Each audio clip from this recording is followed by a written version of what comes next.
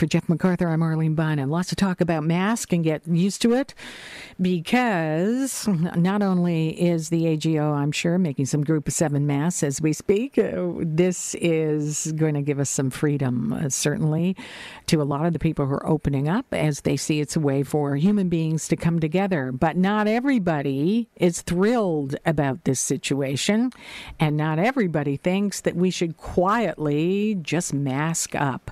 Joining us is Hazel Leevanen, who's a researcher with the Ontario Civil Liberties Association. Hazel, welcome. Thank you for being here. Thank you so much, Arlene, for having me. I appreciate this opportunity. All right, Hazel, for me, when I go into a small space now, I'm relieved when people are wearing masks. What is the civil liberties argument against that? Well, our position is that there is no reliable scientific basis for mandatory mask measures. In addition, our organization, as well as the World Health Organization, has identified potential harms and disadvantages from prolonged use of mask wearing. So we have actually we put out a practice guide for Ontarians to practice peaceful civil disobedience against the mandatory mask measures that have popped up across different municipalities. All right, let's talk about what you say is the science against them. I have not seen this. I have heard word of it and seen a little bit of this argument, but epidemiologists and virologists around the world seem to agree that this could stop the virus to some degree. Well, our senior researcher, Dr. Denis Rancourt, he put out a policy paper which is accessible through our website at ocla.ca,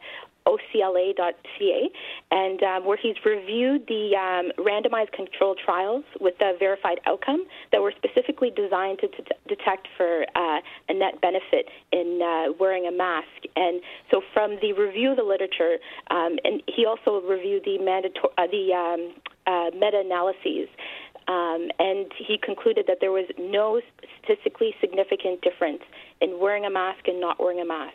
And again, we also have identified potential harms.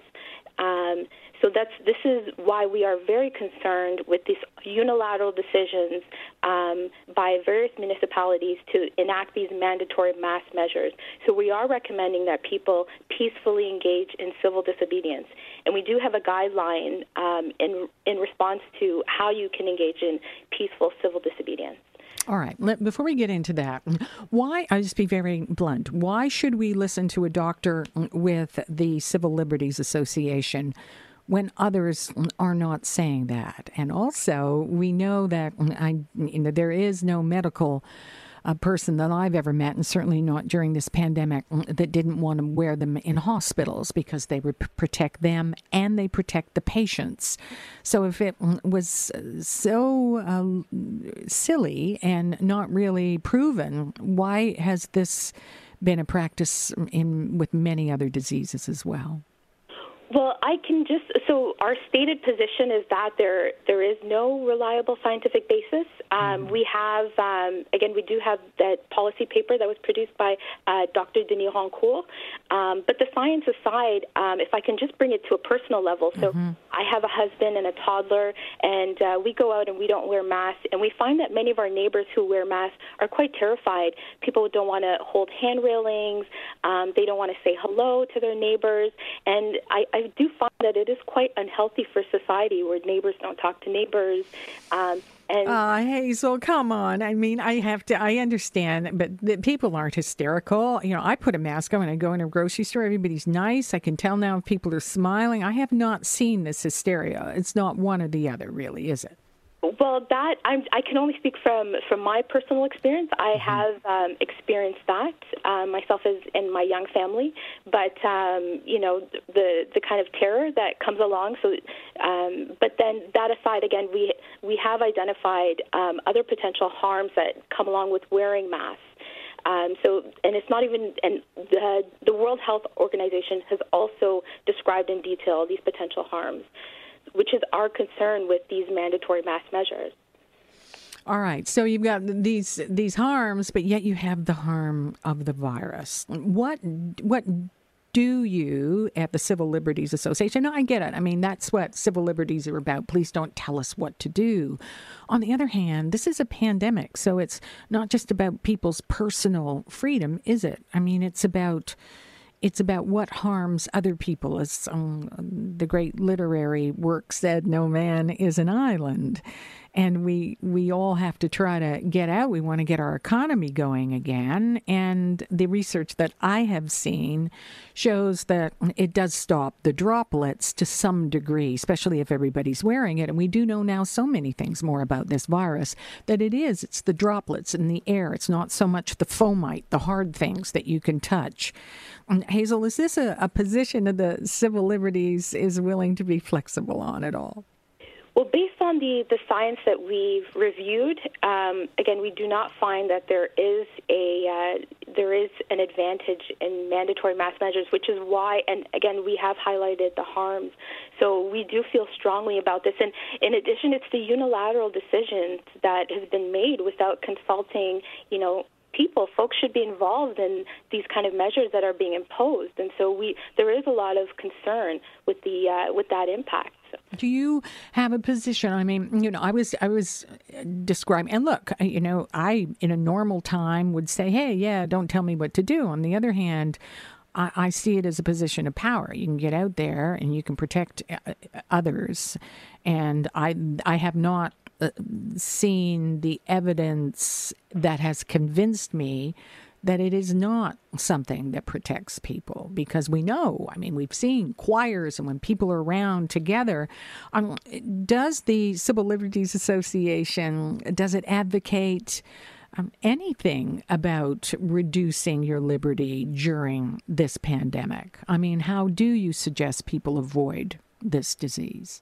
Well, if we had identified reliable scientific basis that did say that mandatory mask measures would reduce the infection, we would have put that out. That would have been our position at the time. So it's not. But it's just if this your doctor, has to say it's okay.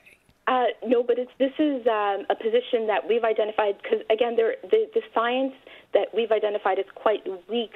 And so with with unreliable scientific basis to go along with these measures, that's really our concern. So what do you think is happening here? You've got Dr. Fauci, you got the Center for Disease Control, you got virologists, epidemiologists. I've talked to a million of them, and there's been a trajectory of thought on masks, and now they realize, as they say, it flies through the air, and that's a big part of how people get the disease. So who do we believe here? Are you saying all these people are misinformed? And if they are, why are they telling us to wear masks? What have they got? What's in it for them?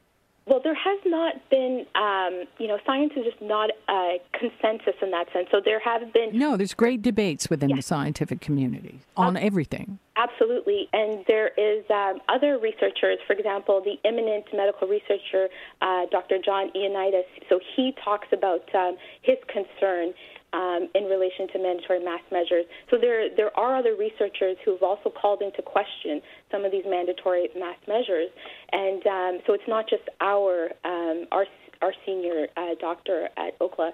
And so based on our evidence, this is what we're putting forward. We are concerned that these measures are being made without public consultation and without significant or rather reliable scientific basis for these mandatory measures. So you're advocating that people kick up a fuss. How do you think they should do it? So we are asking that they do so peacefully. We did put forward a practice guide. We encourage people not to be isolated, to find a trusted person to accompany them, not to be legalistic or argumentative, to very calmly and peacefully state their position in terms of why they do not want to wear a mask. We do recommend that people record their interactions with authorities and bylaw personnel and make it public. And So well, it's going to be a big challenge because the mandatory masks are spreading in so many areas. Hazel, is there a moment? I mean, is this just about liberty? I know you're talking about science. There has been a debate within the scientific community on so many things, but there is quite a body of science. And let's put it this way. What do we do in the pandemic? I haven't seen, people who don't want to wear masks. They talk about this hysteria. I'm not running and screaming and yelling through the streets. I just put on a mask here. Yeah, so again, one of the things, though, that we do also feel strongly on is that the potential harms, which we haven't seen discussed much. So, there is the concern that, with prolonged use of masks, that can lead to potential headaches and or breathing difficulties. There's also the issue with, having contamination, touching your eyes, touching your contaminated. So it's good to wear, in my opinion, a mask and a full face shield. May I say, you're not going to want to hear that. Hazel, we're out of time. Thank you. I'm glad we invited you today. Thank you. Thank you for having me. All right. Hazel Leevanen, who is a researcher with the Ontario Civil Liberties Association. And there you go. Robust debate. The mask. It's not going away. For Jeff MacArthur, I'm Arlene Bynon.